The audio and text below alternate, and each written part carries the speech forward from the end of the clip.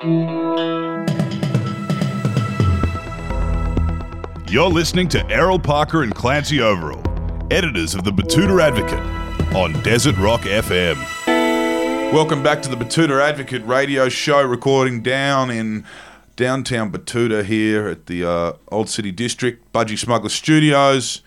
You're joined by myself, Clancy Overall, editor of the Betoota Advocate, and of course Errol Parker, editor at large. How are you, Errol? Good, mate. Beautiful day up here in the Channel Country. Crystal clear skies. Just had a drop of rain. Wildflowers will be en route.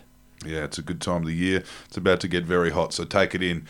Take it in while you can. And today's guest is beaming live straight out of the Wollongong hinterland, I guess you could call it, down there in in the Southern Highlands of Sydney, Southern Highlands of New South Wales. Jimmy Barnes, thank you for joining us. How are you, gentlemen? Very good as always. Nice to see you. Nice to see you get the internet out there. Yeah. The satellite, Sky Master satellite. The interweb. Yeah. We've been trying to get Bardsy on for a while on the Betoota Advocate radio show, and like a lot of the big guests we've been getting lately, COVID's been great for that because, as we see, Bardsy knows how to use a Zoom. He can do it from his living room. And, well, actually, to tell you the truth, one of the kids had to come set it up. Yeah. I got to own up to it straight away, you know? Yeah. You've been doing a fair bit of music at home. We've seen... Yeah. Me and the missus, Jane decided 7 months ago when the whole place closed down that she's going to learn guitar. Yep. And she's been sitting in there churning, practicing for hours every day and just churning that song. So it's great. Every night we get out, we're just doing it very, very amateur hour, just with an iPhone. That's surprising how good it sounds. Yeah. Deep in the lockdown as well, that started too. So, I mean, when everyone was trying to find ways to kill time, we were getting videos coming out of the Barnes household where the whole family was singing. You had the... Yeah, well, that's, there's no shortage of bloody entertainers. And, all the kids all sing, the grandkids sing. It's good. They all play something, so it's good. Yeah. Now, tell us, you've just released a book. I mean, this is a quick turnaround. You've been busy in COVID. And you've also played a few gigs. Yeah, I've done a couple of gigs, but listen, I've been sort of writing the last 4 years. Before I wrote the first couple of books, and I just didn't stop. I just sort of kept writing little bits and pieces, and I decided late last year that I was going to, write some short stories, and I had a couple of ideas already down. And my plan was I was going to go and take a bloody holiday because I just toured for about 4 years, and write a book while we travelled. But of course, we left here, got to Thailand, where my wife's from, and the whole world sort of shut down around us. And we had to turn around and come back, which was great because, I've got to tell you, the hinterland of Wollongong is looking pretty bloody good at the moment. Yeah. Bit of rain. So what made you... a bit of rain cold. What made you get into writing so prolifically? Like, obviously, you've written a lot of good songs, a lot of songs. It's one thing to write an album, it's another thing to write thousands of pages of your own story. It's one of those things where the first couple of books really, it was like, buddy, it was like therapy for me. It was a whole pile of stuff that I had to get out, and whether I just wrote it down and then burnt it, it was just to get it out for myself. And after I wrote it out, I started writing, and I realized that some people were actually getting something from it, and people liked it. And I just enjoyed the process, and I like telling a story. I like telling a yarn anyway. So, just sitting at the computer, and, I remember nearly everything. It's surprising when you think about what I've done to myself. But I remember most things, and to sit there and try and focus on it and then fill in the gaps is a lot of fun anyway. Sitting there trying to write like Don Walker. If I'm doing a conversation with Don Walker, of course I don't remember what he said word for word, but I know exactly how he speaks with that sort of North Queensland drawl, and I can fill in the gaps and make it fun. So it's entertaining for me, and it's just sort of something I've really great. I'm just going to keep doing it. I really enjoy it. It is interesting to be able to view it that way, where it's your memoirs or it's your stories, and this is how I think it went down. It's great to be able to share that story. That's what a memoir is, It's your story from your perspective and what you remember. It's not anybody else's. One of the things I noticed when I wrote the first working class boy, I had to really lay it out clear. I had to make sure I didn't tell anybody else's story. I've got 5 siblings, and I didn't want to tell their story. I can only tell it from what I've seen, and that's the important thing when you're doing this. And so I just write it from my perspective, and if people don't like it, they get their own fucking book. You like to say that under Betoota? Absolutely. So whatever you want. I trust We haven't read, got any bosses here. Yeah, you've That's read. good. You might have read a few of our articles. Actually, we. I have. I have. It was during the plebiscite when Tony Abbott came out and said that we shouldn't be playing political music at the NRL Grand Final with Macklemore, and just the year before you'd sung Kaysan. Yeah, no. Tony's the last person to get anything. Yeah. Really, I'm not sure of anything actually. Who are some of the authors that really inspired you to get into writing, your own fiction? I've only just started writing fiction. I like all sorts of, you're going to like Stephen King and stuff like that. But I've been reading like Truman Capote and Joan Didion and people like that. And I like that sort of, I like fiction based on facts. So I think a lot of the stuff I'm going to write is going to be sort of they always say you got to write what you know. So I'm going to try and I'll probably write some horror stories based on my own life because I've lived a few. I've met a few. Come to think about it. Yeah. You mentioned before it was Working Class Boy. Was one book you released and then followed up by Working Class Man. Yeah. And that kind of Working Class Boy kind of tells the story of passage to Australia for your family. Yeah. And you were a youngster in Scotland. Yeah, I left Scotland when I was 5. You have memories of the life and times? Really, it's ridiculous, really vivid. I actually, long before I started writing the book, I remember I said to my mum, I keep remembering this house. And I drew pictures of this room, and I said, "Where is this? Where do you think there's this sort of layout? What sort of house was this? Where were we?" And she said, "You couldn't possibly remember it. You left there when you were 10 months old or something like that." So I remember real vividly, lots of things. I remember this room with a combustion stove and the bed sunk into the back. And she said it was a kitchen that we lived in 1956. So it's which is pretty, considering I can't remember what I had for breakfast yesterday, it's pretty cool. But I remember a lot in Scotland. There's a lot of real vivid memories, and a lot of it was pretty dark, because there was Glasgow is a tough place, and within my family there was a lot of violence and a lot, like my dad was a boxer and his dad was a fighter, and they were both like bouncers and standover men and all this sort of stuff. And so there was a lot of violence around where we came from, and so I've got very dark, real, I could taste the place. It's really right in front of me. And every time I went back to Scotland, I get the same feeling. I get this feeling of doom and gloom. Yep. And it wasn't until I wrote those books and I sort of let go a lot of that shit that I go back to Glasgow, and it's still just as dark, it's still just as dangerous. but I can actually sort of sit with the place now. I love it. Yeah. We interviewed on the Betoota Advocate radio show about a year or so ago James Rain, and he was telling us about the surf rock to the pub rock scene and just the things that were going on around him while he was coming up as a musician. Yeah. And he referred to Adelaide and South Australia, the music coming out of there. I don't think this is a commonplace terminology, but he said, and you had all the 10-pound poms coming out of Adelaide. Was it like that? And it's not just in music. Absolutely. Absolutely, because Adelaide, particularly Elizabeth, where I grew up, there was all the immigrants were stuck there, and there was a lot of the bands. You see, the reason there was a lot of Adelaide bands, whether it's the Twilights in the early days, the Masters Apprentices, the Angels, Cold Chisel, a lot of the bands that came out of that stemmed from immigrants. Steve and I and Chisel were both Brits. We'd hear, particularly in the 60s, I think bands used to hear music.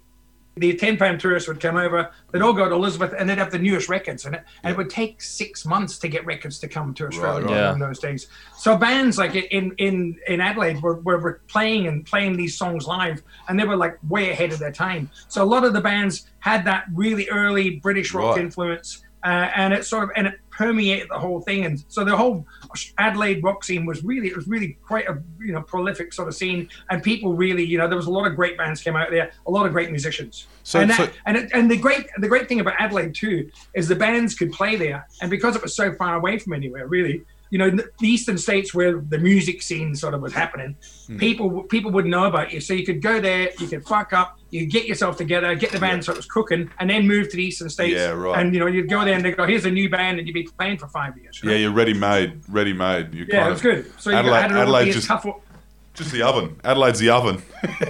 Yeah, exactly. Yeah, and they were a tough audience too. And we played a couple of pubs in Adelaide, like a place called the Largs Pier, which I've spoken about a lot, which was as rough as guts, but a great rock and roll audience. If they liked you, they were gonna they'll go through thick hell and high water for you. But if they didn't, they'd kill you. So you have to play good. Yeah.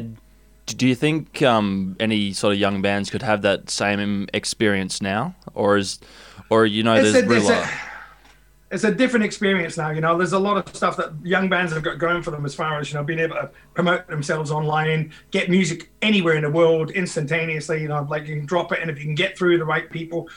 Whereas we didn't have that, and we just had to play night after night in pubs and clubs. Like I think it's a tough thing for young bands to become great live bands, because you hear about bands like DMAs, we were talking about them before. Right. They're really good because they play a lot of live gigs. You've got to play live to get to cut your teeth doing that, and that's what that was what the backbone of this whole Australian, they called it the pub rock scene, whether it was the Oils, Angels, Rose Tattoo, AC/DC. We all cut our teeth playing to hostile audiences in pubs with drunken crowds, and you had to really get your shit together, otherwise they'd kill you. So, and it really made your bands really tight. There's definitely a flavor that Australian bands from the 60s, 70s, and 80s sort of had, which sort of started to change when all the clubs shut down. We used to play clubs that were licensed for 300 people, and they'd have 2,000 people in there. It was a death trap.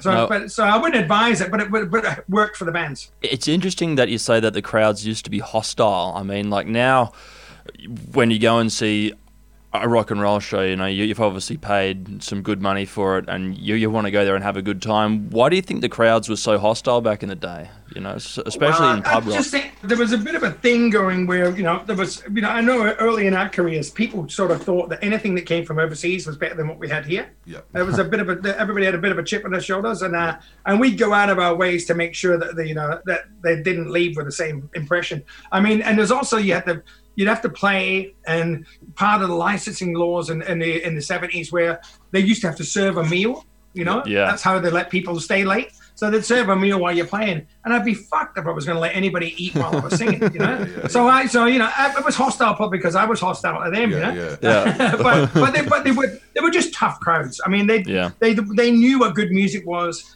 And there was an abundance of good rock and roll bands in this country that were playing every night. And if they didn't like you, they'd walk out the door and go to another pub and see Rose Tattoo. The pubs were full either way. Everywhere. Everywhere the pubs were packed. Yeah. And the bands were getting, you get out and you could play. We used to play 8 gigs a week, It's outrageous, We used to hear that about, well before certain laws might have been invented in the way of driving around town. But you'd hear those stories, whether that be in St Kilda or Bondi Beach, with 5-6 gigs a night, just loading up. Yeah. Absolutely. We used to do a gig in Melbourne, for instance. Melbourne there was a lot of pubs to play. We'd play a pub at lunchtime, and a Saturday we'd play a pub at lunchtime. We'd do an early spot at 7:30 in a club supporting one of the big Melbourne bands, Daddy Cool or something. And then we'd play at 3:00 in the morning in a place called Bananas in St Kilda. And literally, I'd be really good in the first gig at lunchtime. By the second one, I was getting a bit bleary-eyed and a bit out there. And by the third one, they'd carry me in, never mind when we left the place. So it was pretty wild scene. It was good, I mean, you learn how to think on your feet, and get by, there was a lot of smoke and mirrors. We could, if you couldn't sing anymore, you'd just trash the place and make, put on a show. Well, earlier this year, Jimmy, I was in Belfast, and we managed to catch a show by an American rapper called The Game. I'm not sure if you've heard of him, but during the course of his performance, he consumed an entire bottle of vodka in one sitting. He didn't come up for air. Would you have any advice to him about like what he should be doing moving forward? I mean, I don't know how hard it would be to perform a live show after you've just done that to yourself. But I used to do it every night. Yeah, how? I don't know. And I used to, because I think the adrenaline kept you going. And, probably assisted by some other chemicals and stuff like that. But I wouldn't advise it. Put it that way. But I did it for years. I mean, I used to drink a bottle of scotch and a bottle of Drambuie on stage, just during an hour and a quarter show. And I'd mix, bloody, what they call drinks in my mouth. It was just full on. But but you can do it. I've seen shows where people are just so wasted that that's sort of part of the entertainment. I remember I went and seen Iggy Pop in London. We played, Cold Chisel played at this club, this little theatre thing in London. The guys who were the stagehands said, "Come tomorrow night, Iggy Pop's playing." I said, "Oh yeah, I'd love to come." They said, "He's doing 2 shows. He's doing one at 8 o'clock and one at midnight. Come to the midnight one." So I thought, okay. And I walked in, and no kidding, Iggy was so wasted. He was just trashed. And I got there, he just walked on stage, and I'm looking at him, he's not usual. He's ripped and he's got the shirt off, but he's cut from head to foot, And I said, "What happened to him?" And apparently he was so out of it. He was pacing around the dressing room, and this bloke kept staring at him. So he dived at him, and it was a mirror. It was awesome. He was just monumental. One of the best shows I've ever seen. But he was wasted, but he was just intense and on the money. It was part of the performance. So somehow people managed to do it. I mean, I wouldn't recommend it, but you can do it. What do you? And I don't know how big hip hop is in Belfast, in Dublin either. So there was a lot of metal detectors at the door. Put it that way. It was a very intimate gig. It was Ulster Hall with metal detectors. I've played Ulster Hall. I played there many times. Yeah. Can you tell us a little bit about the whole touring aspect of it? I mean, you're still doing it to this day. I mean, COVID pending. We've done a couple live shows, and you kind of do a bit more moving around, as you'd know, when you've released a book or something like that. We did a stage show a year or so ago, and we didn't do too many. We did, 6 shows in the space of a month. It was 8. 8 shows in the space of a month, some back-to-back in different cities. And even we felt, the airport food and the booze was enough to slow us down. It wears you down. But I know you would have done way more than that. And I'm thinking, how were you as a young man in your mid to late 20s?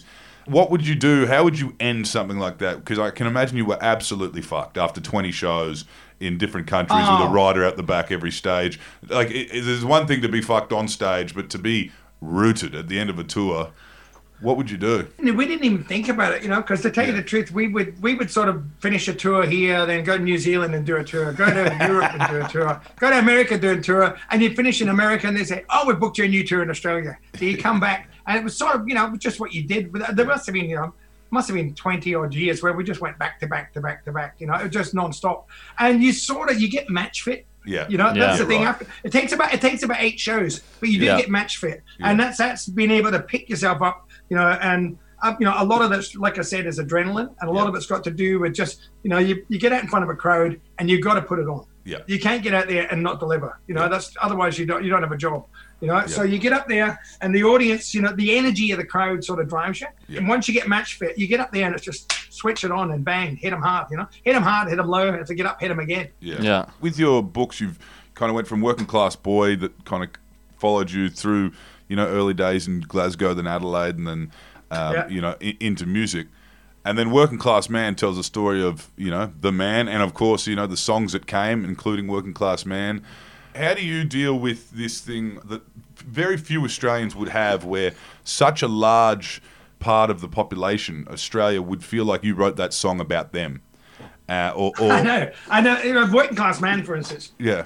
I was doing an interview earlier on the radio, a big radio station, and they said to me, you've written such iconic songs. As when you wrote that line, "Well, she loves, a little woman," and I go, "I didn't write that song. Yeah. I'm a singer." Yeah. Jonathan Cain wrote that song. Yeah. But it's a weird thing, just being in Cold Chisel, for instance. Being such a part of people's lives. It's really weird. People don't come up to me gushing and screaming like I'm not Justin Bieber, Yeah. But they come up and they feel like they know me because I've grown up in front of them. Yeah. I've spent 40 years, playing at their bloody weddings, at their, they play your records at their kids' funerals, at their bloody parties, at their 21st. Yeah. And so people come up to you and just, they come up and say good day, and just, it's a weird feeling, but people feel like they know you. And in a way, they sort of do, because what you do, you lay it out there every night, and sometimes, sometimes it gets annoying because you really, they might know you too well, or they get too familiar, or you just, you go out for dinner I go out for dinner with my wife, and you're sitting having a romantic dinner, and somebody comes up and say, "Oh, can I take a photo with you?" And, to the table. She's not happy. I'm not really happy. And you're just saying, "I know you hate this, but I'm going to do it anyway." Yeah. And by the way, can you sign my wife's ass? Fuck. Really, it's not good. It's not romantic. But do you think it'll ever get old? Do you think you'll ever get tired of being, everyone's kind of go-to? You know what? I get tired of it all the time, but it just, I enjoy singing, and when I try my best not to be a celebrity. There's people who always want to be celebrity. Come on here and be on this show and do. I'm a rock and roll singer. That's what I do. Yeah. When people come up and act stupid, then I just say, back off. I'm not bloody. Like I said, it's not Justin Bieber. I'm not a celebrity. Yeah. I'm just a singer. Yeah. What do you want? If you want me to sign something, I'll do it and get it out of my face. You're also not a role model. Most people, no, that's right, exactly right. But people sort of know that, and they can tell. Once they go up close, they'll leave you alone. And I just enjoy singing. The point is, every night I get up on stage, I don't regret, being a singer ever. I get up there, and it brings me joy. It makes, I get to, exercise demons every night. It's like primal therapy every night of the week. I get to get in touch with feelings that most people don't get a chance to, just by you access them when you're singing. So I see it as a gift, and I don't think it's ever really gonna, get tired for me. Do you ever sit there? I mean, this is an interesting question, but you would know the places you could go where you would be probably most loved. Do you ever feel like, do you ever get up, maybe the missus is out of town, you think, I'm going to go be Jimmy Barnes tonight and walk in the front bar of the, Bundanoon Hotel? No, I've sort of avoided that. I avoided that for a long time, but there's times when your mates have come up and said, "Oh, let's go for a beer," and you walk into the fucking Bondi hotel or something. You go, "Oh, why did I do this?" But you get sort of smart enough not to do that. I'm sure it'd be cool in Batuta. I could walk in anytime. The other thing that's really annoying. This is one of the annoying things about being a celebrity. When people walk up to you and go, "You're Jimmy Barnes, aren't you?" I go, yeah. And they go, "No, you're not. No, you're not." And I go, "No, I'm not. No, yeah, you are. Only he would say he is." And I go, "Fuck off, leave me alone, What do you want me to do?" Oh, that's good stuff. Did you and the band foresee this working class icon status? I mean, as you said, you're rock and roll stars. You're not painters and dockers. Nah. But then I think what it was was from the early days, coaches, or once we put records out, there was a lot of people that were making a lot of money off of rock and roll bands and off of punters. And when Cold Chisel started, there was a booking agency called Dirty Pool that our management started, along with the management of the Angels and the management of Ice House, and they formed this management team who started doing door deals, right, and stuff like that. So what we could do was, instead of paying, $100,000 to the agent, you could and making $5,000 for the band or something, you could make $20,000 and you could drop the ticket price. The punters were looked after. So we just always had this thing about, looking after punters. Yeah, right. So people used to ask us why we did it. And it was self-preservation. We knew that if we looked after people who were coming to see us, they'd keep coming back. But the other thing was, I'd been a punter. I'd been a young punk in Adelaide, just wanting to go to gigs and couldn't afford to get in, and I'd have to kick doors in and shit like that. So we kept it. So we kept the coaches will always kept the price of our merch down. We made, when I went solo, I made, Working Class Man album just because I wanted to give something back. People support you and give you this lifestyle, and if you go out there and just milk it for all you can, people don't like it. So, and they'd ask me why I did that, and I said, well, I was born, in a working class family. That doesn't come out of you just because you made a bit of money. This is burnt into my fucking veins. I remember every minute when we struggled, and you just try and keep that in mind and keep yourself grounded. And remember, you're only a singer. That's all you do. And it's better if the punters are down there behind the soundies rather than bowing you up in the pub. Exactly. I like it when they're down there. I can see what they're up to. Yeah. Now tell us, what are you thinking musically? I mean, you've obviously spent a lot of time writing. How do you keep creative? You're looking fit. By the way, I just mentioned. Yeah, I'm pretty fit at the moment. I'm good. So does that all play into itself? Well, I think the healthier you are, especially I'm 64. Yeah. And so for me to be out, I still want to go out there. I think that the best music I'm going to make is still to come. Yeah. I think that I've still got a lot to do, and to do that, I've got to be fit. I've got to be, I want to go up on stage and not go up there and collapse in a heap. I want to be, to be better than I've ever been every time I get up. Yeah. So I've got to keep doing it. And I've found that the healthier I am, the clearer I am, the more creative I am. I used to think, for years I did so many gigs wasted, and in fact, for a long time, you could have counted on one hand the amount of gigs I did not wasted. So I got to the point where I thought I couldn't do a gig unless I was completely hammered. Yeah. And then when I finally started doing gigs sober and straight, it was like this revelation. I went, oh my God, I've been noveling myself for 30 years, Yeah. So I find I'm more creative. I've got more energy, more drive to work. And just more. I've got more options now. So I think you've got to keep fairly healthy if you want to last. Yeah. I've got a lot of things I want to do. At the moment, I'm writing a solo record. I'm in the process of writing that. Yeah. I've got the book out now, the third book. I've got 2 different fictions that I'm starting to work on to write. Yeah. I'm making a rockabilly record with Chris Chaney from The Living End and Slim Jim Phantom from the Stray Cats. And we're in the process of making an album with the Australian Chamber Orchestra. Right. So the idea is keep yourself busy, keep moving forward, and keep trying new things. Yeah. What are you doing? Are you on a bike? How are you keeping fit, or is that just the performing? No, part of it's performance, but I do Pilates. I get in the gym. I used to do martial arts for years and stuff like that, and I get up and kick and belt things and do all that sort of shit.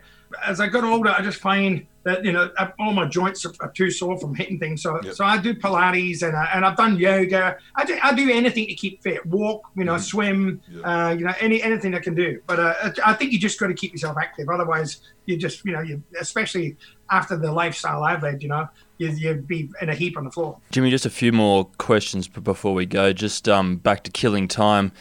There's a lot of different types of stories in here. I mean, like. From everywhere, from up in Memphis all the way down to Coral Island, somewhere off the coast of Australia. What process did you go through to come up with the stories that you were going to write for this book? You've lived a very long and interesting life. Yeah. I still got a lot of stories. I think I just sat over the months leading up to writing. I remember I must write about this, and I put it in my phone, in a note in my phone. And a lot of those I didn't get to because when I sat down and wrote, other things would come to me. I tried to make this book a bunch of stories that weren't really related to each other. Yeah. But I found by the end of it that they all seemed to be related in some way or another. And even stranger, I found that they all related to the other 2 books. So, life's got a way of, when you're traveling along, just ignoring everything, of putting big red flags up saying you should be doing this or you should see this and change this. And a lot of those markers I didn't see because I was so wasted. A lot of the stories, I guess, it's still sort of cathartic, therapeutic for me to write them because there was stuff, I wrote stories like there's a story in the book. It's called A Curse on You, and I remember this day vividly. I was in America. It was in the mid-90s. I was in America, and I was really wasted at the time. And I was leaving the recording studio in a limousine and driving home, and I wanted to get a bottle of vodka, right? So I got the limo to pull into this little strip mall in La Cienega, and I knew the bottle shop was there because I'd seen it right next door to it. There was this fortune teller shop, right? And the fortune tellers had the red velvet curtains and had a crystal ball on a table with a light on it. It looked like a set from the Munsters, so I'd seen it, but I knew there was a bottle shop there. So that's where I stopped. And I remember the limo pulled in, and I fell out of the limo. It looked like something, that movie Arthur? It looked like that. And anyway, so I fell out and I staggered in to the bottle shop. I thought there was 2 doors right next to each other, and I walked into the fortune teller by accident, right? I swear this is what happened. And as soon as I walked in, I shut the door and it all went sort of quiet and muffled in front of this red velvet curtains everywhere. There's candles burning. I thought to myself, what a weird bloody bottle shop this is, And this woman walks out from behind a curtain and she's in red silk robes and scarves tied around. She looked like the guitar player from Bruce Springsteen's band. Yeah. And, little Stephen, I know Stephen. I'm going, is that you, Steve? And she came towards me and I realized what I'd done. And I thought, oh, fuck, I'm in the wrong shop. And she's going, I must talk to you. And I'm going, yeah, no, I got to get out of here. I just wanted to get back to the bottle shop, And she's going, there's a curse on you. I'm saying, tell me something I don't know. You know? Look at me. Look at the state I'm in. You know? And I kept backing up. And I got to the door and she said, someone very close to you is trying to kill you. And by that point, I'm going, thanks, but I got to go. And I backed out the door and then got the bottle of vodka and I forgot about it. Yeah. Right? I was sitting writing this book and that story came to me and I thought about it. It's one of those moments where there was a big flag. She was absolutely right. Somebody was trying to kill me and it was me. You know? And I should have known because I was going at that state. I was still going to buy a bottle of vodka. Yeah. So a lot of the stories are like that. They're sort of they're connected to either my growth or my self-destruction, you know, but depending when you look at it. Can you see any of these ending up on the screen or just any of your writing in general ending up on the screen? Listen, who knows? I mean, I like the idea of that, but, you know, listen, I don't write them for that. I just write them. Mainly I write them to get them out, and it's entertaining. I write these things. Some of them I sit and write, and I just have a laugh to myself, you know. Yeah. And then somebody goes, that's really good. You know, my wife said, no, you can't say that. You know, there's a few things you have to edit because the other thing is, you know, you write things and you go, and this bloke was there and he's a fucking idiot, you know. Yeah. So you have to be very careful what you say about people and how you describe situations. I've been lucky enough. I just write it for myself, and if anybody likes it, they can do what they like with it, as long as they run it past my missus first. Yeah, that's it. You're talking about how much of a fucking this bloke is. She goes, just remember, he's coming over for dinner next week. He's coming for dinner. He's coming for dinner next week. Oh shit! Right and I've done it, you know, because the people you meet, I've met, some very funny, really great people. I've also met some absolute idiots, you know. I remember being like in Los Angeles, it was full of them, you know. You go there, and I remember being in a bar in Los Angeles, and this guy was this big rock star at the time who remained nameless, but he, what's his name? I forget his, mainly because I can't remember his name. But he wrote this song called The Stroke, right? And he's just a fucking lunatic out there, you know. And he's trying to tell me how he was the best thing in rock and roll ever, you know. And he's had one song, and I think I ended up sort of carrying him out by the throat and putting him outside the bar and say, just stay there and keep out of my face, that'll be your last hit, you know. But you just meet idiots all the time. You come across them, and you have to be able to recognize, because a lot of people will bring something good to you. I've met some people who are horrible who can write great songs. I've met people who you'd think would be complete assholes who are just geniuses and really really cool. So you've got to keep an open mind, and you try not to burn too many bridges when you're writing books. I mean, obviously this is something we can all enjoy thinking about in COVID because no one's going anywhere. But where would you say that your secret fans are outside of Australia? New Zealand, there's a lot in Scotland. Yeah, a lot of Scotland. A lot in Scotland. Yeah. There's New Zealand is a big part of us. You know, we toured. I started touring New Zealand in about 1975 with Cold Chisel. And we've been going back there regular ever since. Sort of different crowd to Australia, but they love rock and roll. They love the blues. You played with Bruce there the other day, didn't you? Yeah, we played with Bruce on his last tour there. Yeah. It was really awesome. I played there heaps. I love New Zealand. But, you know, Germany. Germany, they love rock and roll in Germany. You know, we go there, Sweden, Poland, a little bit in France, America. You know, America people know who I am. They're not sure why, but they know to be afraid. They know enough to be afraid. But you know, they've sort of cult following there. But Europe is probably where Cold Chisel and myself sort of sold more records outside of Australia. You know, a little bit in America, but more Europe, Germany particularly, which is the second biggest rock and roll market in the world. You know, and they have those mega festivals in Germany. Just 300,000 people plus, you know, really outrageous festivals. I suppose your career would have been really starting to lift as they were opening up too, in Germany. You know, they would have, you know, the wall comes down and you guys were. But we were going there, and we actually went and played in places like Leipzig, or what it's called, you know, which was on the other side of the wall. And you go into these places and they're dull and grey, and you know, you can really see they've been worn down by communism and the weather, and there's nothing going on. And you get up and play, and the audiences just go nuts, because they've been suppressed, oppressed the whole time, you know. So suddenly they can get free and really cut loose. So I mean, it's good to see that change in the places. But at the same time, I've done gigs in Germany where, you know, sort of, you know, are these guys like, you know, white supremacists or something, you know, like really, you know, you're playing with sort of heavy metal bands, and you go, I think they're the wrong audience for me, you know? Yeah. So but they're just, it's a big country. There's all sorts of people there, and they just love to rock, you know? So you get out there and just play your music. But Scotland, they love me because I was born in Glasgow, and you go back there, and the Scots love any Scotsman who's done well somewhere else. They really love it. So, so they've sort of adopted me back again. You know? Yeah. You were born there, so they can claim it. But I'm sure they'd have you even if you weren't. Yeah. But they like rock and roll there too. I mean, they're not. They've got everything I do. They like, you know. Well, we like it here too in Batuta. Jimmy, we love you, right? Invite me up, I'll come and sing, all right? Yeah, I'll we'll get come you and sing in the local club. Yeah. On the way out, or have you got a club? Well, yeah, we do. We've got heaps, but I suppose the next opportunity would be the Big Red Bash next year. If you want to. That'd be good. I've done that. That's really come good. Out again. Yeah. I love it, mate. I played there a couple of times. That's a good spot out there with the big sand dune. Yeah, we're 2.5 hours on the most unsealed road in Australia from there. So well, let's go. It's going to be good country there.